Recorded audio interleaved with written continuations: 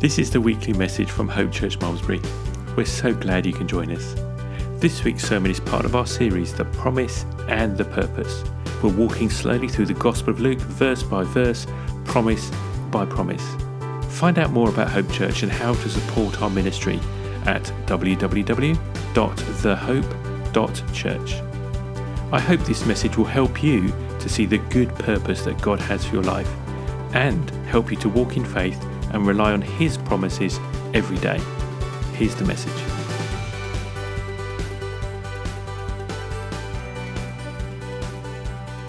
Right, as the kids make their way out to their groups, I'll just give you a couple of quick notices.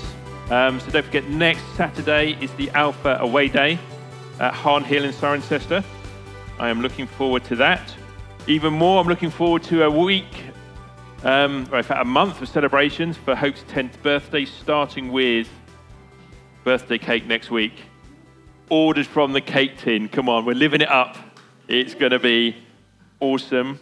We've also got to have a special Mother's Day service and other things going on. So it's going to be a great month, I'm sure. Let's pray. Heavenly Father, this morning, Lord God, we set aside the pressures, the stresses, the worries of the week. We turn our eyes to you, Lord God, and we say, teach us this morning what we need to learn. May our hearts be humble and teachable, our ears be open to hear what you want to say to us today. Amen. Amen. Amen. Now I wonder, I'm not going to make you stand up for this week's quiz, but just think about it yourselves. Have you ever said something that upset someone that when you were talking to them? You didn't mean to, but you said something and you're just like, you know that you've upset them. What about trying to say something that you thought was funny? They didn't think it was very funny at all. Have you ever said something and you think, I just wish I could take that back because I am physically stuck with this person now and I can't run away? Have you ever done all three of those things at the same time in the same conversation? Let me tell you a story, brothers and sisters. May I confess my sins to you this morning. I was young and foolish and full of the joys of life, much like I am still today. I was in Lisbon. I was in Portugal at a conference for my job at the time. I worked with a particular type of computer called tandem computers. And they were called tandem computers because they had two of everything on the inside. The idea being something could break and the computer would just keep on going. They're what's known as fault-tolerant computers. The power could fail and you wouldn't lose your work because they had batteries built into them to keep the memory going. Tandem computers powered the world's stock exchanges, banks, they built Porsche cars, they ran aircraft factories and aluminium refineries. In fact, any time you needed a computer that absolutely, definitely must not fail, you should buy a tandem computer. It was what you needed. And those of us who work with them would often say to each other, these are the world's best kept secret in the world of computing. A bit like Apple computers were back in the day when they first came out. Those who used them thought they were the best thing since sliced bread. And us Tandem geeks often lamented the fact that Tandem seemed to never spend any money on advertising. Here we were working with the world's coolest computers. One of my jobs, one day I remember, I was working at the London Stock Exchange. They had just put in this new Tandem computer system, cost many millions of pounds. And they were testing that it would cope with the busiest day of the year. Do you remember Black Friday when the stock market collapsed? It gets so busy for like 1 second when everyone's trying to buy and sell their shares. Well, what we did, we ran this computer at that transaction volume for a whole hour. And then my job was to go into the computer room at the London Stock Exchange, open the cabinet of the Tandem computer. These things were the size of walk-in fridges. They were massive. I would grab the CPU board in the middle that was running it and literally pull it out while it was running. And it just kept on going because it had two of everything. And then my second job was to walk up to the power control unit in the computer room of the London Stock Exchange. You know those big red buttons that you're not supposed to press that make it go silent? The one thing you never want to have is a silent computer room. My next job was to press the big red button. Dunk. Everything went quiet. I had to wait 5 minutes. And I switched it all back on again. And everything just kept on going as if nothing had happened. That is how cool Tandem computers were. So there I was in Lisbon at the European Tandem User Group Conference. It was the end of the day. We all got put onto this fleet of coaches that were taking us from the conference centre to some fancy restaurant in the middle of the Portuguese countryside for a fancy meal and a party paid for by our friends at Tandem. We all piled upon the coaches, not a seat to spare, so I sat down in the last seat next to this American chap with a big beard. I said, "Hello, I'm Mark." And he said, "I'm Rob." So we sat there in silence for a few minutes in this full coach as it pulled out the car park and trundled off down the Portuguese motorway. So I thought, I'll break the ice. I'll tell a joke. I'll make a friend. I said, "Hey, Rob, I heard a funny joke today. What's the difference between the abominable snowman and a good advert for Tandem computers?" He looked at me. I said, "Well, some people claim to have seen the abominable snowman. Get it? Get it? Tandem, not very good at work." Tumbleweed. It's a hard crowd, I thought. So I said, "Rob, what do you do?" He said, "I'm the marketing manager for Tandem Computers." You won't believe how long that coach ride felt.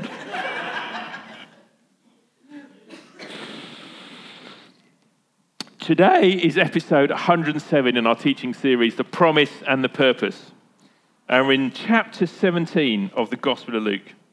Now, after the last few weeks, the last few chapters, Jesus has been teaching his disciples and the crowd that's gathered around him all about the kingdom of God, mostly by sharing parables and often taking swipes at the Pharisees who are there in the crowd as well, the religious leaders of the day who were great at following rules and experts at missing the point that God was trying to make. But now, Jesus turns his attention to his disciples. And he says, Luke chapter 17, verse 1, reading from the ESV translation, he said to his disciples, "Temptations to sin are sure to come, but woe to the one through whom they come. It would be better for him if a millstone were hung around his neck and he was cast into the sea than he should cause one of these little ones to sin. So pay attention to yourselves. If your brother sins, you rebuke him. If he repents, you forgive him. If he sins against you 7 times in a day and turns to you 7 times saying, 'I repent,' then you must forgive him." So I want to start just by focusing on that first verse for a second, because I don't think the ESV translation gets across what Jesus is trying to say. If we take a quick peek at the Greek, the word translated as temptations to sin, is this word scandalon, which literally means to cause to stumble or to become a stumbling block. It also means a trap or a snare, like a poacher's trap or snare. So just comparing how a couple of different translations have treated this first sentence. In the New King James, it says, Jesus says to his disciples, "It is impossible that no offences should come, but woe to him through whom they come." The NIV says, "Things that cause people to stumble are bound to come." And the CSB translation says, Jesus says to his disciples, "Offences will certainly come, but woe to the one through whom they come." So this word scandalon, it gets translated lots of different ways in different translations. Now, our English word scandal comes from this same root. It is, according to the dictionary, offence given through the fault of others. There's that word again, isn't it? Offence. But what Jesus is getting at is not simply you being offended by something. And I think this is what the ESV translators are getting at when they translate it as temptations to sin. You see, there's a difference between recognizing what someone says as offensive or upsetting and taking offense. Yeah, those are two different things. Because when you recognize something as offensive, you're simply saying, "Well, that was rude. That upset me. I found that upset." It's a statement of fact. It's how you felt. Nothing wrong with that. But the temptation is to take offense. Yeah, when you take something, you pick it up, don't you? You carry it with you. You hold onto it. Jesus is saying, if you fall for the temptation to pick up and carry that offense away with you, that's not how my disciples should behave. This is what Jesus is saying. Why? Because it's a trap or a snare, the other meaning of the word scandalon. It's a stumbling block for you, the person who's picked it up and taken it away. Because when you take offense because of what someone else did or said, or what they didn't do, or what they didn't say, you're the one who ends up stumbling. You're the one who falls into a trap, and it breaks fellowship. It causes divisions in families. It causes divisions in the church. Yeah, the main reason why Christians leave churches is because they take offense at something that someone did or didn't do, said or didn't say. And Jesus is saying, don't fall into that trap. Don't be tempted to pick up that offense and take it away with you. There's another interesting version of the Bible. It's called the Passion Translation. Some would argue whether it's a translation. But it's based not on the Greek scriptures that most of our translations are based on, but it's based on the Aramaic scriptures, all those ancient texts. And it just brings an interesting other insight as well. So for the layman in Jesus' day and in the early church, people who didn't speak Greek, they spoke Aramaic, the words that Jesus spoke. This is what the Passion Bible says. One day Jesus taught his disciples this: betrayals are inevitable, but great devastation will come to the one guilty of betraying others. See, a betrayal is an even stronger form of offense, isn't it? If someone really, you can feel betrayed, why would they say that? Why would they do that? Why didn't they do the thing I expected them to do? But it's all in the same family of feelings, isn't it? Stumbling, offense, betrayal. And this is what Jesus is getting at. Here's the question, here's the challenge to us.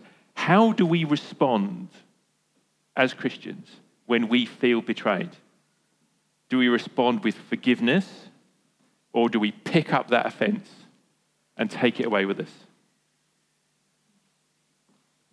Now, Jesus doesn't let his disciples off the hook easily at all, because there's another temptation to sin that comes up in this kind of situation. It's the temptation to judge the person who's been hurt or offended, to think that they should just get over it, stop being such a snowflake. You're supposed to forgive people, that's what Jesus said. Why are you holding on to this grudge? Well, just to put the smug Christians back in their place, Jesus says, look, everyone here is equally responsible. Yeah, what did Jesus say? The second half of that sentence. Offenses will certainly come, but woe to the one through whom they come. Woe. Woe isn't talking about how you control your horse.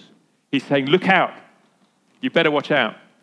Jesus says, to the one who caused that offense in the first place, the one who put that stumbling block or that trap in someone else's path, then you better watch out.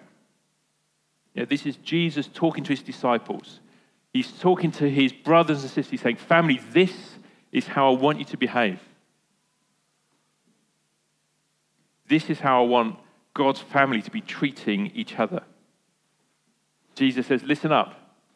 Offenses, betrayals will happen for certain. That's what Jesus says, right? Why? Because he knows that his church is full of people just like you and me who are going to mess stuff up all the time. So Jesus says, when that happens, it certainly will happen. When someone does something or doesn't do something which causes you to feel upset or betrayed, do not fall into the trap of allowing that to become a stumbling block that causes division in my family. And equally, or maybe even more so, don't you dare be the person that causes that offense in the first place. Don't be so thoughtless in the way that you interact with your brothers and sisters.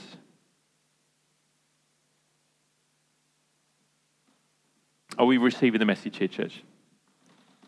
And in fact, Jesus goes on, he's really turning his attention on the person who caused that stumble in the first place. What does he say? He says, it would be better for him to have a millstone wrapped around his neck and thrown into the sea than to cause one of these little ones to stumble.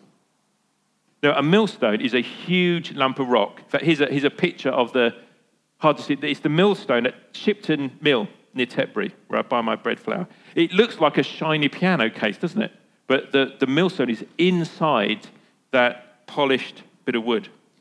And I mean, that's about the size of a grand piano, right? And it weighs as much as a small car.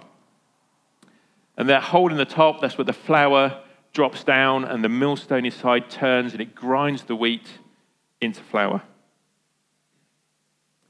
So Jesus said, it would be better for you if you tied that around your neck and jumped into the sea than if you were to start causing offense in my church, to hurt or betray other people, or betray one of my, he says, little ones. He says little ones. I don't think he means children. There's been no children in this story up until this point. He's talking about little ones as in all these new believers, all these young Christians. That's what he means. Those people who are new to the faith, or those people in the crowd. That contrasting to the disciples, to the Pharisees rather, that Jesus has been talking about a lot. He's saying to his disciples, look lads, don't you be like those Pharisees. Don't go making it harder for people to draw near to God because of the way that you behave. Right? I don't want anyone being put off becoming a Christian because of the way Christians behave. That's what Jesus is really saying, okay? And he takes no sides. When it comes to resolving these inevitable conflicts between flawed human beings, it's rarely a case of either or. It's nearly always a case of both and when it comes to who's right and who's wrong. Now imagine something that would never happen. Imagine that me and Steve had a falling out, right? He says something to me and I take offense. He calls me a soft southerner. I say, oh yeah, northern. Imagine that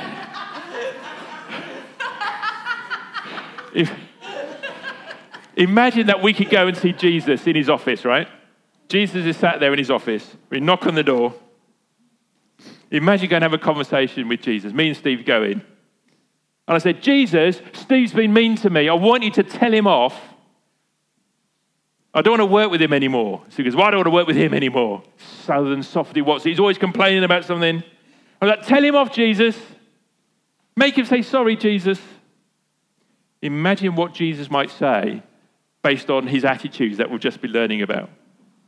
I think he might say, well, you must say sorry. And he'll say, well, then wipe that smile off your face, Mark. I'm talking to you.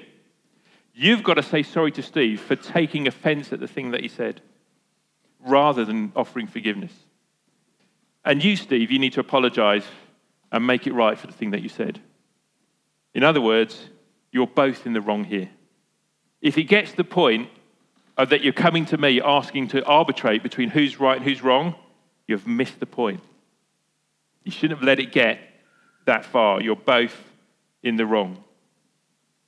Yeah, we must not become a stumbling block or allow ourselves to stumble and fall into that trap of taking offense. Jesus goes on in verse 3, he says, listen, be on your guard if your brother sins. He's talking about brothers and sisters in Christ. Yeah, it's inclusive language. If another Christian sins, you rebuke them. If he repents, you forgive him. If he does it again 7 times in a day, but comes back 7 times and says, I repent, what does Jesus say? You must forgive him. As I was reading this, it felt a bit like a tennis match with a point of view, ping-ponging as Jesus just gives everyone a hard time for behaving like children. He starts, first of all, talking to the person who gets offended and says, look, don't be so easy to take offense. Then he turns to the one who caused the offense in the first place and says, oi, behave. Don't do anything or say anything that could cause someone else to stumble. Because if you do, I'll hold you accountable for putting that stumbling block and trap in their footpath to begin with. And then he turns back to the first person and says, well, watch out, because if someone upsets you, but then says they're sorry, I want you to forgive them. End of the story. And if they do it again, and they apologize again, forgive them again. Even if they do it 7 times in a single day. And 7 times in a day is just a Jewish colloquial saying that means all the time, every time. If they keep on messing up, they keep on upsetting you, you have to keep on forgiving them. Which, if we're honest, is a hard teaching, right? If you've really been hurt by someone, if someone really did let you down, it could be hard to find that forgiveness. In fact, the disciples say so much in the next verse, just to peek ahead. They said, Lord, increase our faith. That sounds really hard to do. If that's the standard you're going to hold us to, Lord, we're going to need your help. And in fact, I think this really must have played on their minds, because jumping forwards to later in Matthew's gospel, Peter comes back to this same topic.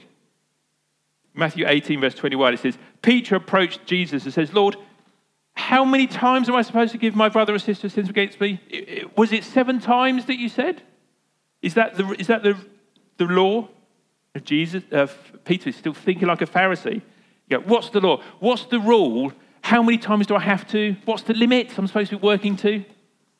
And Jesus says, look, I tell you, not 7 times, but 70 times 7. In other words, it's not a number. Okay, it's not a law you're working to. It is as many times as is needed. Because guess what? How many times does Father God forgive us? As many times as is needed. And that's the standard, isn't it? The prayer that Jesus taught us, the Lord's Prayer. Forgive us our sins as we forgive others, right? As many times as is needed. But just to clarify something before I move on. What we're talking about here is the everyday relationships between members of God's family. This is not a command that tells people to stay in unhealthy or unsafe relationships. That you can forgive someone and move on if you need to, right? Don't take the teaching out of context. If someone is hurting you on purpose, you don't have to stay in that abusive or manipulative relationship. That's not what Jesus is talking about. He's talking about the everyday ups and downs that go on between brothers and sisters and families. It's she walked right past me. She didn't even say hello. Call herself a Christian. I'm not going back to that church. That's the stuff that Jesus is talking about, that he wants us to stop doing. Now, the purpose of today's teaching from Jesus is to show us a better way to live together. The way that Yahweh wants his children to behave toward each other in the everyday whirlwind of life. Yeah, and it's also a rather sobering promise that we are held accountable for the things that we do that upset other people.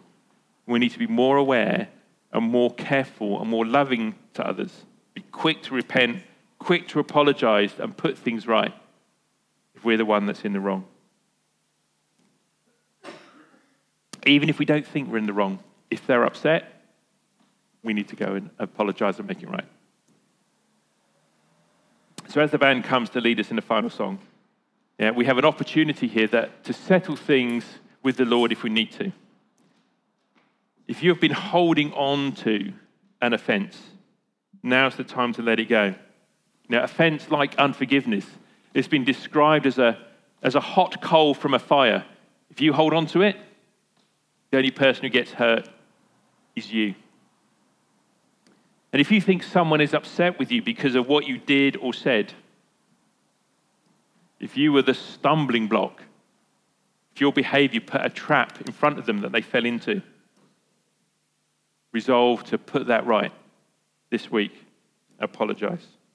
As we sing this final song, my chains are gone, I've been set free. For you, let those be the chains of offense that maybe are holding you back in your walk with the Lord. Because as it says in Romans, if it's possible, as far as it depends on you, live at peace with everyone. And that starts in our family of believers. Let's pray. Lord God, I pray that this morning you would set us free from the hurts that we feel from the way other people have behaved or not behaved towards us. Lord God, draw to our minds and our recollections things that we need to put right. if we've caused offense, Lord God, if we've been a stumbling block. Help us to be more aware of other people's feelings so that this community of believers can grow and flourish, and that people would know we are Christians by our love for one another.